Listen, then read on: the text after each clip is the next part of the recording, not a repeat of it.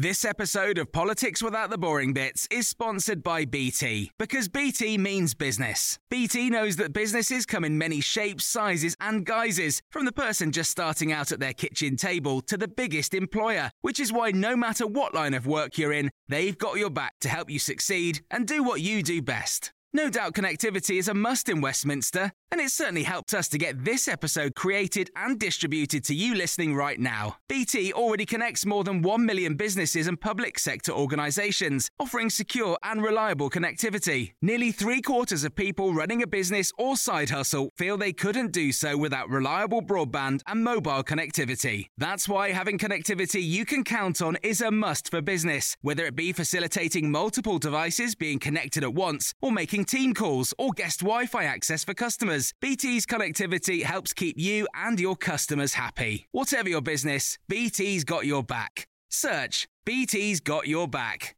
This episode of Politics Without the Boring Bits is brought to you by Luton Rising, owners of London Luton Airport, the UK's most socially impactful airport. Find out more at lutonrising.org.uk. Hello, this is the Red Box Podcast. I'm Matt Chorley, and Food Week continues right here on the podcast. Coming up today, I've been to a supermarket. I went down to Iceland with the boss of Iceland, Richard Walker, tried my hand at stacking some shelves and went on the tills. But also he told me a lot about what he's trying to do, literally giving up profits to try and help customers not starve during this extraordinary cost of living crisis. Really, really interesting chat with Richard coming up in just a moment. First, as ever, we kick off with our columnist panel, and on a Thursday, it's Night at the Marriott. It's India Knight and James Marriott. The Columnists with Night at the Marriott, India Knight and James Marriott on Times Radio. Yes, it's that time of the morning to speak to two of our favourite columnists. James Marriott's in the studio. Morning, James. Good morning. India Knight's beaming in from outer space. Morning, India. Good morning. And there's a third person in this marriage. Stig Abel is here again. Hello. He can't keep away. I heard there was some free food available. Yeah, so somebody's pointed out, somebody's texted in, Rosie says, I thought Stig didn't like food. He tried to make it more human, and yet the prospect of some reheated nonsense in my kitchen, and he can't keep away. I know. I'm most disappointed that you retweet praise.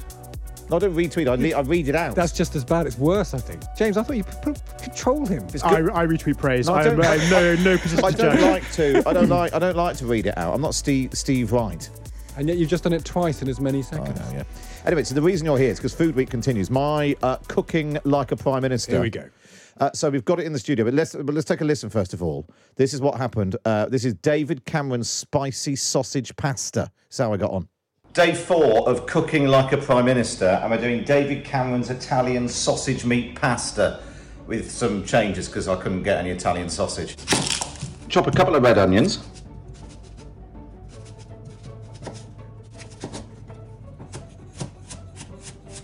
And a handful of rosemary. This is rosemary from our garden. And a seeded and diced red chilli.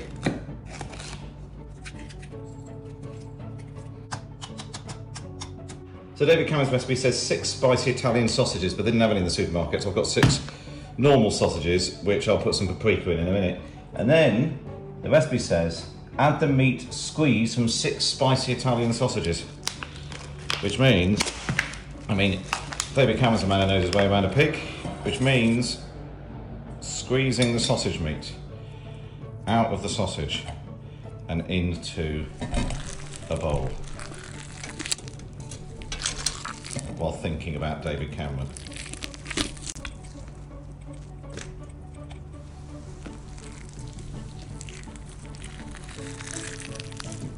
And just add a right old load of paprika, bit of cayenne pepper. Now we've got David Cameron's spicy Italian sausage. Right, now we've got to add the spicy sausage, chilli and rosemary. One version of this recipe says add a splash of red wine.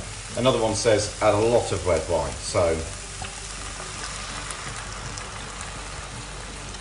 that feels like a sort of David Cameron amount of red wine. Now with the wine sort of reduced down a bit, I'm adding in 2 tins of plum tomatoes.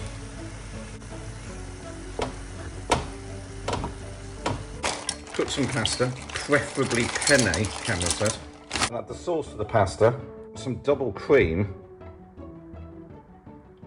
And that is David Cameron's Italian sausage meat pasta with a little bit of cheese on top. So I brought it in. It's been heated up. James, you've got it there. Yeah. Are you going to dive in first? Yeah, I definitely am. Go on then. I should say that I've had this before. What I was served this. Right at Dave and Sam Cam's? Not directly from David Cameron, but I was once served this by Charlotte Ivers. So I'll not only be judging the pasta, but I'll be judging your and Charlotte Ivers' relative cooking skills. I don't know how much of a competition that is. Well, do you think that Charlotte probably lives in the sort of area where you can easily get your hands on an Nduja sausage? She lives in London Bridge, where we are. Yeah, I think you probably can get an Nduja sausage around here. Okay. She'll get a Borough Market Nduja sausage. Yeah, of course. That'll be the one. Yeah. I'm a bit troubled by the cream. Well, that's what I just followed the recipe. That feels weird, don't you think? Red wine, tomato and sausage and cream? Cream, yeah, but it's hang on. yeah, here he goes. James is in. That is really nice. There we are. I mean, I knew it looks delicious. Go on then, pass Sausages it over. and pasta, you can't really go wrong. Basically, it's everything that you want. It's sausage, it's pasta, it's tomato, wine, cream. I'm very cheese. pro cream in All right, here we in go. pasta. Here we are. Here we go, Steve. I think you need to season more, Matt. Season more. I felt that the Gordon Brown turnipy bibble or whatever you did yesterday. The Lumbledy thumps. The incredibly bland, worthy, Yeah. Puritan thing. I have seasoned that. No, it's nice though. Is Delicious. There we are. I'd love that for my one meal. Oh, then I'm sorry about this, India. I feel like so I put some in a jiffy bag and post it down. I am slightly missing out, but not that much because I make it myself actually without Do you? the cream and with fennel seeds. Everybody. Fennel seeds, that's good. Fennel That's good, oh. India. That's the India night touch, I think. Yeah, that's the difference between the Times and the Sunday Times. Isn't it? Oh, that's actually really good. It is good. It was really nice. Yeah. Really nice. It's that kind of pasta where you can just like shovel it into your face for ages and ages and That's the ages. joy of pasta. Isn't it? Yeah. Oh, James, you're a bit more of that. Yeah, I better go. Let you do your Oh yeah, I forgot you're not staying for the whole columnist thing. musings. You're just coming for the food. I and just then here for the you food, clean then I leave. up. Bye-bye. Does that count as your one meal today? Yeah, not enough. Not enough. It should count as James's by the look of it. Yeah. You might just have to do the next 10 minutes, India, because this is absolutely delicious. But what are we supposed to be talking about? Is it vegans? Are we talking about vegans? Yes. Veganism and being woke. Can you be both? Is that right? India? Yes. Are you a vegan? No, I'm not a vegan. But I'm vegan. I have vegan sympathies. I completely understand why. You're vegan curious.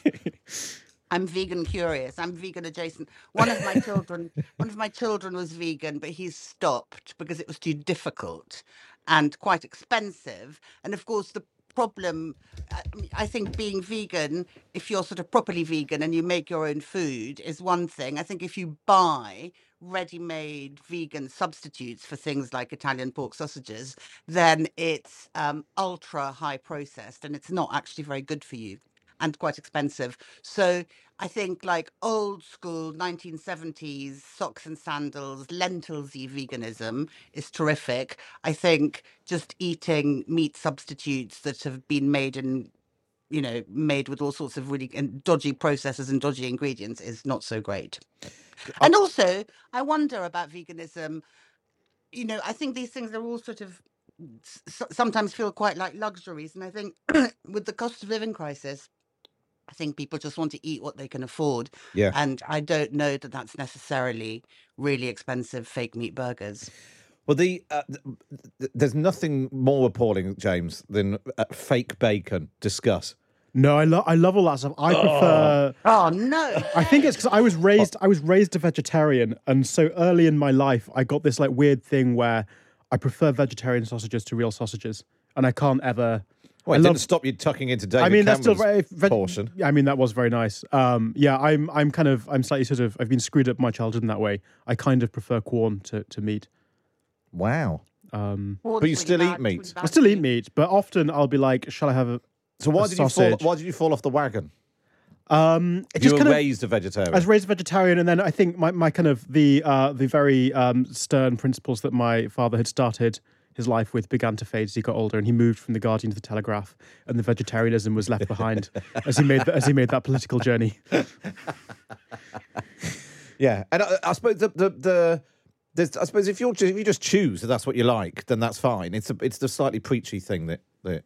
Yeah. And actually, everything is so complicated because we were on the farm on Monday, India, and Yes, I heard. But David was talking about how people say we ought to get rid of the cows because obviously there's an environmental impact of having the cows. But he uses the cow muck as fertilizer for the corn, which is better than importing a load of fertilizer which has been generated by a power station in Ukraine. You know, everything. Basically, everything is very complicated. Yeah. Yeah, it's a lot more complicated than most people assume it to be. Yeah. Well, good. I'm glad we sorted that out. James, your column Yes. today. The grubby truth about freedom of speech. Yes, the grubby truth. My Again, this is another thing which people think is really straightforward, but actually is really complicated. Yeah, the classic James Marriott formula, as I like to call it. I'm just going to eat some more of this pasta. Yeah. So basically, my thesis was that in the aftermath of the horrible attack on Salman Rushdie, and then followed by the slightly more ridiculous argument over Jerry Sadowitz's getting a part of his anatomy that we shouldn't name on Times Radio out at a performance in Edinburgh. And I was sort of putting those two incidents side by side and saying that I think we would like to think the fight for free speech is always this kind of glamorous, uncomplicated thing where you get to denounce people attacking Salman Rushdie. But unfortunately, I think most battles over free speech are grubby and a bit ridiculous and a bit stupid, and the line's never quite clear, and it's much more like having to try and defend Jerry Sadowitz's right to be offensive than it is to just denounce people who are attacking authors. And I think the best way to stick up for free speech is to remember that it's not a very clear, obvious thing, and in lots of ways it's kind of counterintuitive and weird, and that can help us support it better. India, I thought the weirdest thing about the Jay Sadowitz case was the Pleasance said, we are champions of free, which is the venue where he was on, we are champions of free speech, and then cancelled his show. And part of me thinks, the whole point of free speech is he's free to do what he wants, but also, ultimately, if the Pleasance want to say, but that's not the sort of thing we want here, that's fine, and you can go and find somewhere else to do it. It just struck me as an odd thing to put on a man known for being controversial, and then when he is controversial, say we are champions of free speech. Suddenly, yeah. But not that.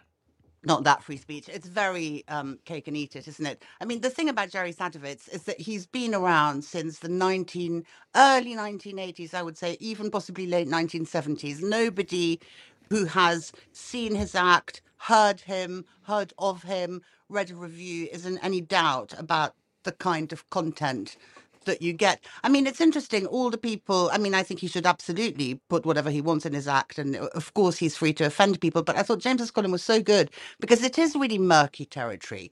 You know, you're defending, but by defending free speech, which we must all, of course, do, you're defending, you know, kind of loony Trumpites on social media, or you're defending people who say very, very difficult things. And James is quite right to say, of course, you know, when there's an obvious rallying point, such as this absolutely appalling, scandalous attack on Salman Rushdie, Yeah. then it's very easy. Of course, you know what the right thing to do is. When it's what was that comedian who wore aviator sunglasses? He might still be around. You know, he was a huge hit on VHS and on live shows and TV. Roy Chubby Brown. Roy Chubby Brown, yeah. That kind of humour, you know, and TV stations and radio stations wouldn't go near him. You know, of course you have to defend his right to free speech as well as the right of Salman Rushdie not to write what he likes without fear of terrible assault and injury. So it's really murky, and there's one side of it that's much more appealing than the other, but they must both exist in order for the first lot for it to be true. It's tricky. Yeah, but I suppose it's that whole thing. And James, you're right, James. This is prime Marriott material, but it's what people think are very easy positions to take actually can be quite difficult. Yeah, absolutely. I mean, Indy put it so well that I think in future I'm going to just ring her up, tell her my column ideas, then get her to speak them back to me. Well, maybe the India version is better. Why do we could get your column moved to a Friday, and then we could just send you a transcript of our conversation on the radio. Yeah, I'll discuss it with India. India will speak it out for me. Yeah, make it sound much more clear and sensible than I can, and we'll put that in the newspaper. This is very kind, but not at all. No, true. It's brilliant. Well, I'm just offended. He doesn't suggest that I'm of no help at all with this conversation. Well, you could give me some jokes. Oh, yeah, you could just keep you fed. Just keep your energy give levels me jokes up. and pasta. Jokes and pasta. Finally, India. I've struggled to get to the bottom of where this started. It's like J.K. Rowling versus Joanne Harris. the great literary contest of our times, possibly. This is a weird story, isn't it? It's kind of peak silly season. It started. Why did it start? It started because J.K. Rowling tweeted about Salman Rushdie. Then she tweeted that she'd just got a death threat. Then Joanne Harris, the author of Chocolat, made a kind of sarky-sounding online survey saying authors who's had a death threat. Then somebody took exception. I mean, basically, I think there's I think authors in particular need to be really careful. And the whole point is that Harris is the head of the Society of Authors. And now lots of people are saying she shouldn't have that job anymore. I think there's a difficulty with authors and to an extent journalists being online, particularly middle-aged women, actually, I find. And I should know because I used to be one. I used to do this on Twitter, where you're sitting at your desk. Writing is quite a kind of solitary thing. You're at your desk, you have an idea or a thought or a question or a thing, and you think if I get up from my desk and go and ask another human being in the house, I will break my concentration and I will leave my workplace, and that's no good. I know I'll go onto social media and make the remark, ask the question, whatever. And sometimes you do it like dozens of times a day. When I was on Twitter, I had to unfollow Joanne Harris because she tweeted so much and it was all so sort of demanding, and I just think, I think stay off social media, write more books, basically. It's weird though, isn't it? The people who feel that they have to have an opinion on everything. And I have it the opposite way around sometimes. When I got, over the weekend, I had a couple of people tweeted me asking me why I hadn't said anything about Salman Rushdie. It's bananas. I'm not that nutty thing of you only what you think only matters if you kind of blurt it out into the Twitter sphere. Everyone's got to comment all on the everything. time. That's what validates it. It's really, really strange. Yeah, the most frightening political slogan of our time, I always think, is that thing that people sometimes say where silence is violence, and if you're not speaking out, then that is actually, and it's just absolutely, everyone has to constantly go to each other all the time. When actually the answer might be you're in IKEA and they didn't have a signal. Didn't make exactly. So I've got a mouthful of games. I'm eating this pasta. It's absolutely delicious. The pasta's a triumph. What are you making tomorrow? Theresa May's scones, which when she gave the recipe to the Sunday Times, even they said it was a bit dry. So that's something to look forward to. It's kind of expected, isn't it? Yeah. But I wasn't going to lower myself to doing Boris Johnson's cheese on toast because that's just silly. India Knight and James Marriott there, and of course you can read them both in the Times and the Sunday Times every week. Just get yourself a subscription. Go to thetimes.co.uk/Times Red Box. Up next, it's off to the supermarket.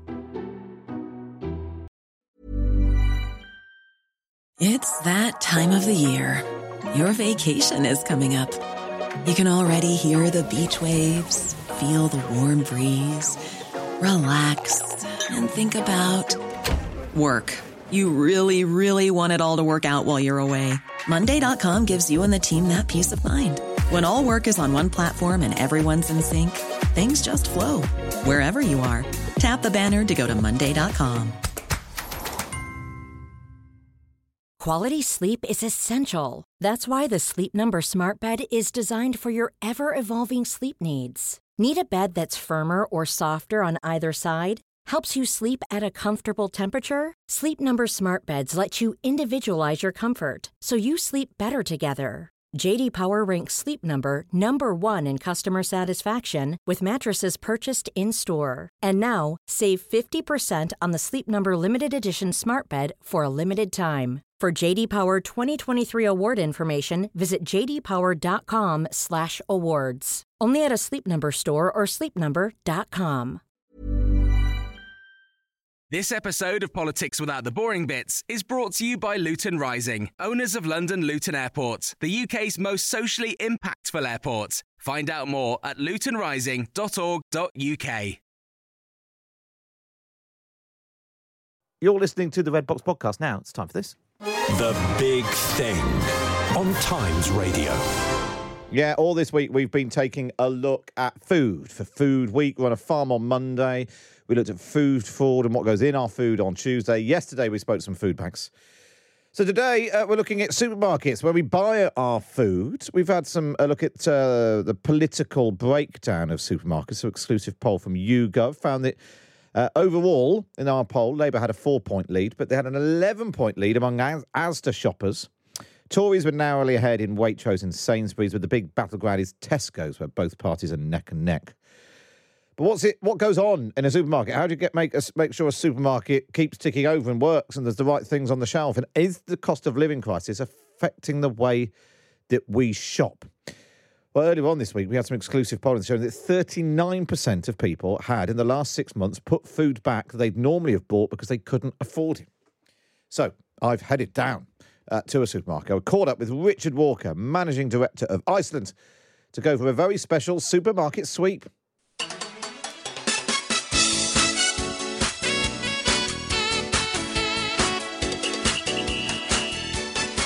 So here I am outside the Brixton branch of Iceland, and here is the Managing Director himself, Richard Walker. Good to see you. Hello, good to see you too. Well, thank you for being up. Why are we here? This is our highest taking store in the company, 1,000 stores. It's a very non-traditional Iceland in terms of layout. We're obviously famous for frozen food, but we've only got one aisle of it in the back. This is more of a convenience location, right next to a busy tube area. There's a lot of hustle and bustle. It's always very busy. It's a very tough store to manage, but we've got an amazing team in here. It's interesting. So, what stores differ because some parts of the country like buying more frozen food than others? Absolutely, yeah. Different areas, rural, urban, different demographics, different shopping habits. So you can have low basket spends, higher basket. You get stores that don't do online, stores that do. So yeah, they're very different. And so, what would be the difference then if we were in a rural Iceland compared to a city centre one? So if you're in, I don't know, rural Shropshire, you might have a store that takes 30 grand a week and 40% of its sales might be frozen food, whereas a store like this might take 200 grand a week and maybe 5 to 10% of its sales would be frozen food. I presume that's because people who live in rural areas, they don't want to keep driving into town every day, so they'll stock up, stick stuff in the freezer, whereas here people could be popping in a few times a week. Absolutely, yeah. So lower basket spend, popping in and out, just getting what they need when they get off the tube and go home. Okay, let's head in then. Let's do it. So I tell you what, if I grab the basket, let's do it. I'll hold the basket, and you can sort of. I'm really interested in just like what's up, what's down. What are people buying? What are they not buying? How are you seeing the sort of changing?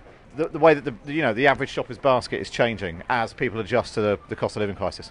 It's interesting for us. We're obviously a value-orientated retailer, so clearly our value-orientated ranges are doing better, but actually we are seeing people trading down, looking more for value, and therefore actually our luxury ranges are doing quite well as well, because for some people that's an entry level product. So no one's trading up to Waitrose at the moment. Everyone's looking for the best possible value on the high street. So people who might have normally go to a more expensive supermarket might be coming to you and buying your top of the range, and then people who were going your top of the range might be coming down. So I tell you what, we're in fruit and veg at the moment. What's up, what's down in fruit and veg? Bananas all sell really well, and we've got the core staples, onions, carrots, etc. We're never the best value on produce, but because we're convenient on the high street, easy to pop into, people will get what they need. But we've not got the biggest, most extensive range, and actually we're not the cheapest, but it's good quality, it serves a purpose. So what should we do? Stick some bananas in the basket. Yeah, let's do it. Go on then. Yeah, these are our plastic-free trial bananas, so they're wrapped in a paper band as opposed to in a plastic bag. Yeah. And it's just getting consumers used to it. Yeah. So people are used to having it in a plastic bag. That preserves shelf life a bit longer on the banana. Yeah. You see, I'm getting very geeky now on this conversation, but this is exactly what we're here for. Yeah, exactly. But it does lead to higher shrinkage, which is damage of the product because it's not sort of concealed in a bag. Yeah. So we're trialling this, but it's doing fairly well, and hopefully it's something we can roll out. Okay, let's walk a bit further down this. We're now into the meat. Yeah, so this is interesting and highly unusual. This is a highly ethnic area, certain type of customer and demographic, and you'll see there's a lot of chilled chicken, and there's a lot of different fresh meats on sale, and that's what we lead into in this store. In other stores around the country, it might be different. We might lead in with our frozen offer and our frozen staple items. Frozen here is tucked right at the back in the last aisle, so this is quite a unique store. I mean, you've got, 5 shelves deep, and sort of almost a whole aisle is just chicken? Yeah, 5 shelves, a metre a shelf, so 5 metres of chicken. Yeah, that's a lot of chicken. It's all British as well. And is that a new thing? Yeah, it is new. So our whole birds are all British, but people are really looking for value. So We tried all British on our fillets. Yeah. So you've got boneless chicken thighs here, for example. That actually comes from Poland. We tried it all British, but actually sales didn't go up, customers didn't react. They want the value. The quality is still there, albeit it's not British. So we switched back to Polish. And is that, I suppose, people might think, well, we'll go for the nice whole British chicken for Sunday lunch, but in the week, go for the other stuff. Yeah, it's about affordability at the end of the day. Right, we'll keep going. Sorry, so I know I don't want to interrupt you doing your shopping. That's your luxury range. That's our luxury range, yeah, exactly. So about 10% of the products we sell are luxury. Like I said, that category is doing very well at the moment, surprisingly, but for the reasons I explained. Because people are sort of moving down the... Yeah. Where do you see yourself in the ladder of other supermarkets? Well, it's the best, obviously. No, but I mean, in terms of when you say that people are moving down, where are they coming from? If people are switching to you because they're trying to make their money go a bit further? Yeah, so you obviously have the big four. We have a new fascia. It's only 6-7 years old, called the Food Warehouse. It's actually the fastest growing retail fascia this century. We've got 160 of those now. They're on retail parks, and they sit next to the likes of Sainsbury's. So we're seeing a lot of customers from Sainsbury's who really have budgets squeezed, and they're coming and trialling us. It's not called Iceland, but it has Iceland products inside. And what's the thinking behind that? Why not call it Iceland? Because they sell other stuff as well. So bigger range, larger packs. It's a bit of a mix between Iceland and Costco, but you don't need a membership card to get in. Well, let's move on. Let's keep going round. Shout when you see something that we need to put in my basket. Yeah, okay, what have we got? Eggs. This is interesting. So I am a bit of an environmentalist, and there is obviously a big push to go free range. We're trying to push free range as much as we can. There is a premium for free range for obvious reasons, lower stocking density. You've got the value on caged. Now, I'd love to get out of caged eggs, but if you are on a very limited budget, perhaps you only have 25 quid a week to spend on food, an egg is great high quality protein, and you can buy 10 for a pound. So it's a really interesting debate. It would be lovely to sell only free range, but the reality is not everyone can afford it. And from your perspective, I suppose, if you go too far down that road and you bump up all the prices because the right thing to do, people will drift away somewhere else and go and try and fight, Yeah, it doesn't mean they'll be forced to buy the free range eggs. They'll go and find them somewhere else. No, exactly. As my dad always tells me, he's from Yorkshire, no nonsense. He founded the business 50 years ago, but he often says, stop saving the world and get in the shops. And it is that balance between, what sells versus what's the right thing to do. And we're always trying to walk that tightrope. Well, so what are we putting in then?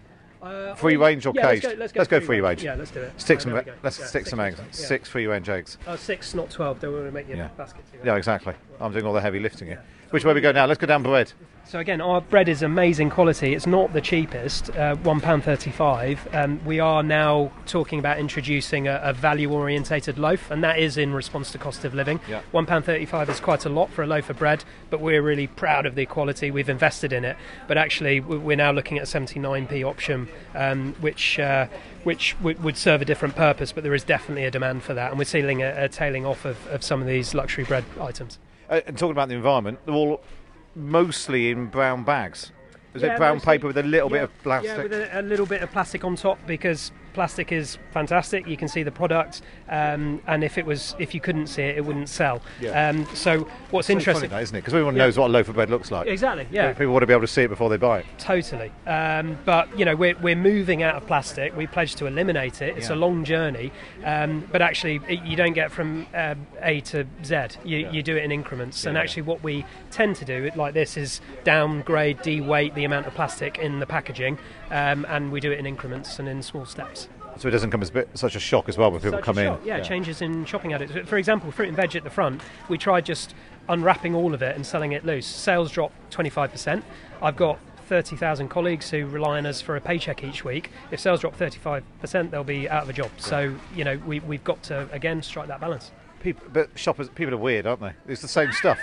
but that's just the psychology of it. You must be trying to predict all the time. How will people react? Because it's not always logical. Yeah, but people are weird, including me. So I'm anti-plastic, and actually in the pandemic, I quite like the sterile convenience of pre-packaged plastic products, you know. So it is weaning people off the plastic addiction, including supermarkets, and it's a change of mindset. It doesn't happen overnight.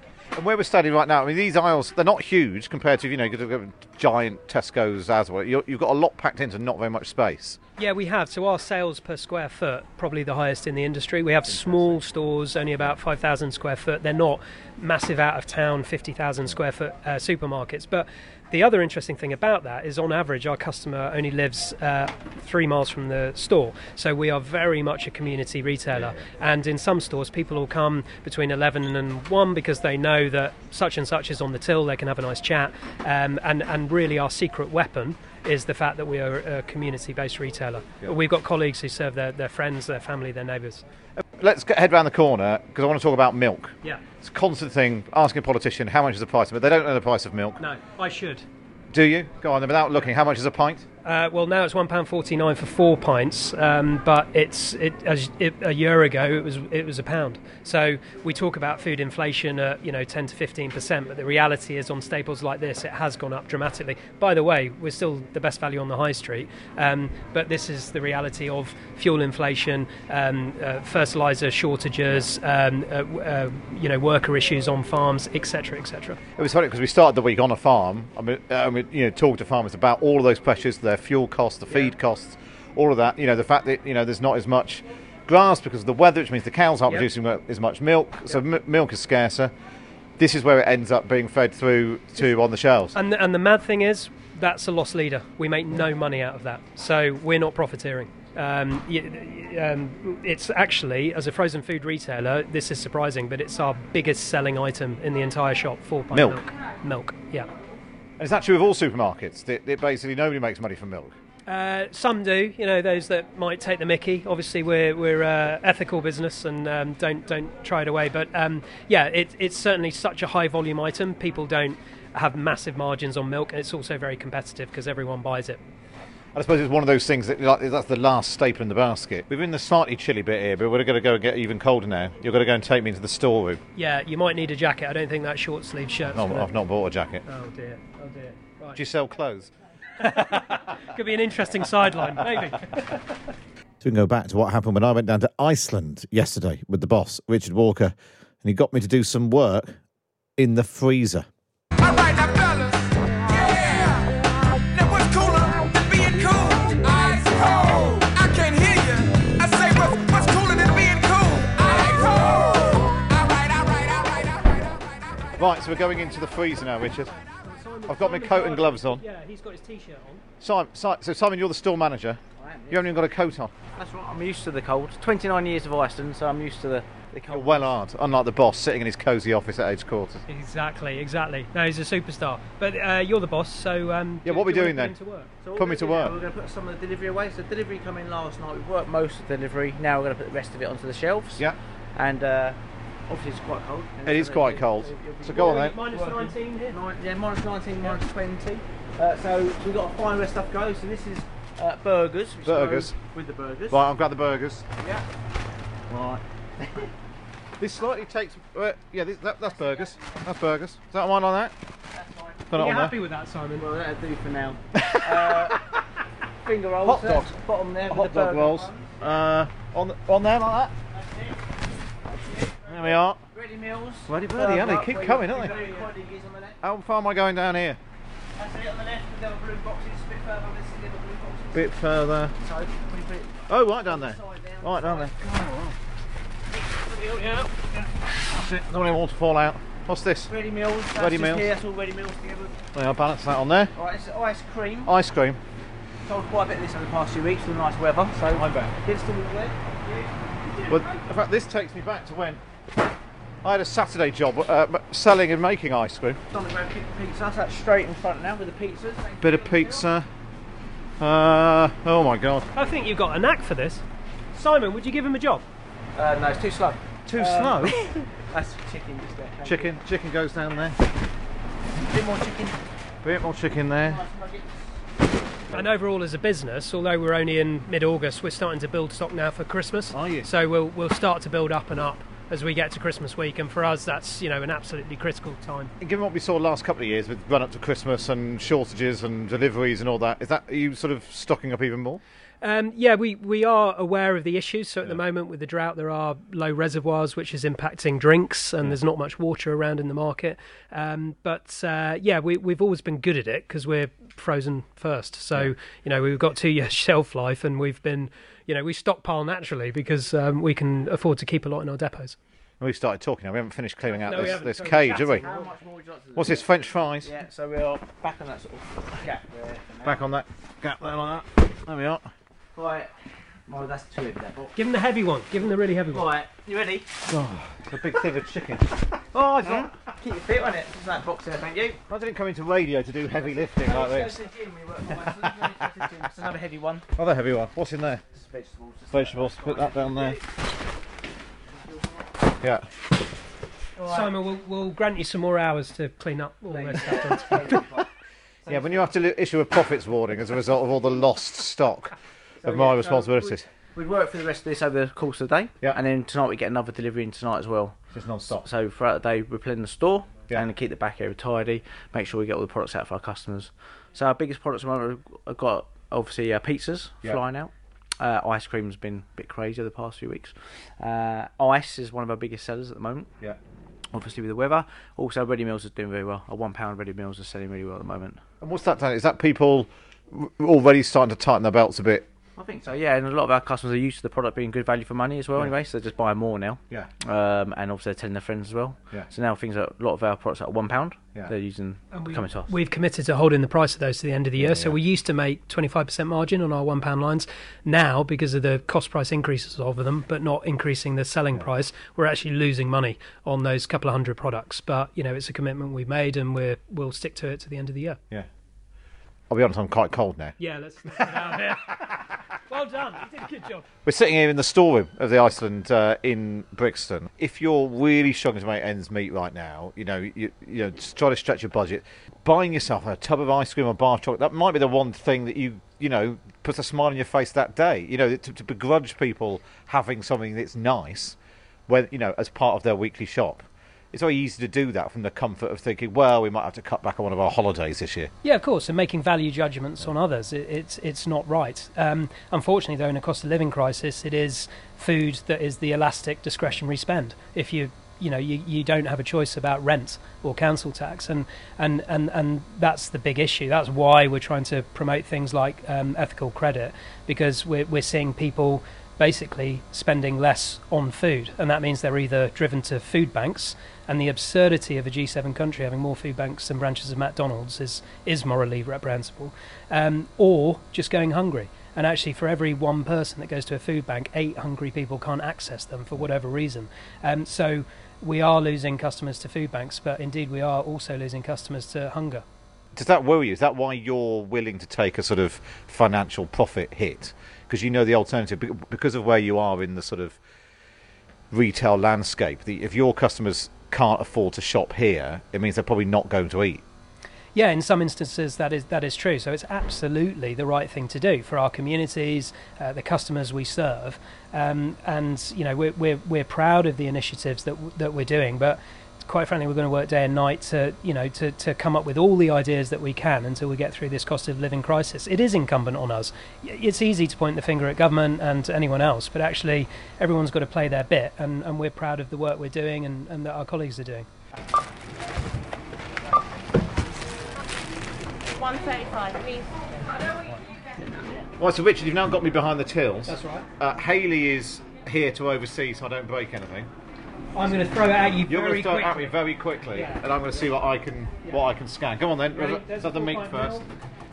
There we are, lovely. The eggs. Got to be careful of the eggs. Oh, absolutely. I need to check to make sure they're not broken. Or do you not? Yeah, but well, yeah. Do you bother with doing that? Check, I have slowed down. Got to be fast. Oh, why is it not Tiny scanning? body. Oh, I failed on the second item. There we go. There we are. Plastic-free bananas. Plastic-free bananas, but they have got a barcode, so I don't need to weigh those. Brioche buns, lovely. British whole chicken. A whole British chicken. Oh, lovely. I thought I'd chuck in, not for free, but some salmon fillets. Some salmon fillets. The freshest fish you can buy. Lovely fresh fish. There we are, look at that. Then what do I do? Press OK. Good. Yeah. That's £18.95 then, please. I haven't got any money. You haven't got any money, you're like the Queen. Well, that's alright, that was easy. Well done.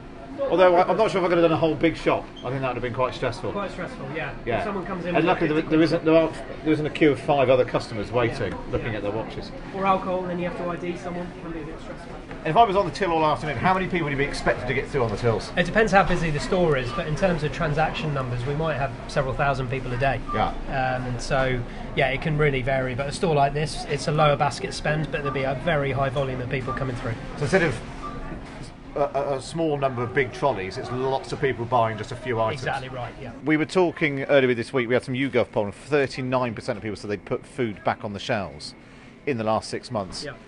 Because they couldn't afford it. It's food they'd normally have bought, and that, ultimately they get to the checkout, or they're standing there looking at the prices. Are you seeing that? Is stuff dropping out of people's baskets?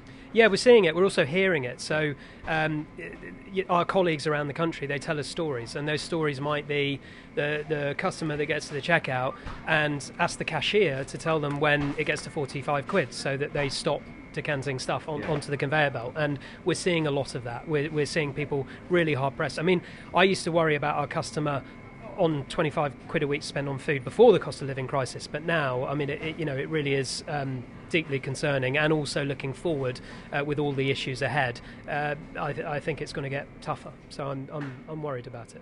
And tell me a bit about what you've been doing to try and offset some of that, because there's a lot going on in Iceland. Yeah, there is, and we've always tried to sort of do the right thing. We can perhaps have a bit more bandwidth than others because we're not publicly owned. We're a private family business, so we can take a long-term view. But our latest initiative is actually to offer, alongside a ethical, not-for-profit lender called Fair for You, zero interest loans to our customers. They can borrow anything from £25 up to £75, micro loans, pay it back over a short period of time. They're not harassed or chased if they fall behind. They're put on flexible payment plans. And that is very unusual, that is very innovative, and it's a collaboration between a private business and the charitable sector, but we think it's really necessary at the moment. We're doing other stuff. We're tactical trading initiatives, freezing the price of all £1 lines to the end of the year. We're also offering 10% discount to anyone over the age of 60 every Tuesday. They come into the shop, they just get 10% off. We've even partnered with the Rothsay Foundation, who are a pension provider. We've targeted the most vulnerable pensioners in the UK, and we're giving them £30 vouchers to spend in store. So a lot of unusual collaboration, but we think it's the right thing to do. We're also trying to support government schemes that are out there but have low take-up or awareness. So a lot of our milk has Healthy Start voucher information on there. Healthy Start vouchers are available to struggling families around the UK, but tens of millions of pounds of credit is unclaimed every year. So it's a good thing. It's there to have. A lot of our customers should be gaining access to it, and we're trying to help the government promote the scheme. But you're a business. You're in the business of making money. Are you presumably you're taking a financial hit to do that? Yeah. What, in the hope that hopefully we get through these bad times and your customers stick with you? That's it. We're being long-term greedy, quite frankly. If they'll stick with us in the long term, if we help them through struggling times, that's the reality. And that is our mentality. Private business, we can afford to think long term, but we are accepting lower profits. That's the reality of the world that we're in. And actually, I think it's incumbent on every business to do what they can for their customers at the moment. Well, I think I've had enough of doing this. It's quite stressful. Richard, thank you so much. Well done. I think you got the job. Well, good. It's always good to have something to fall back on. I'd rather be on the tills than in that freezer. Yeah. Richard Walker, Managing Director of Iceland. Thanks so much for joining us on Time of Living. Cheers, Matt. Thank you.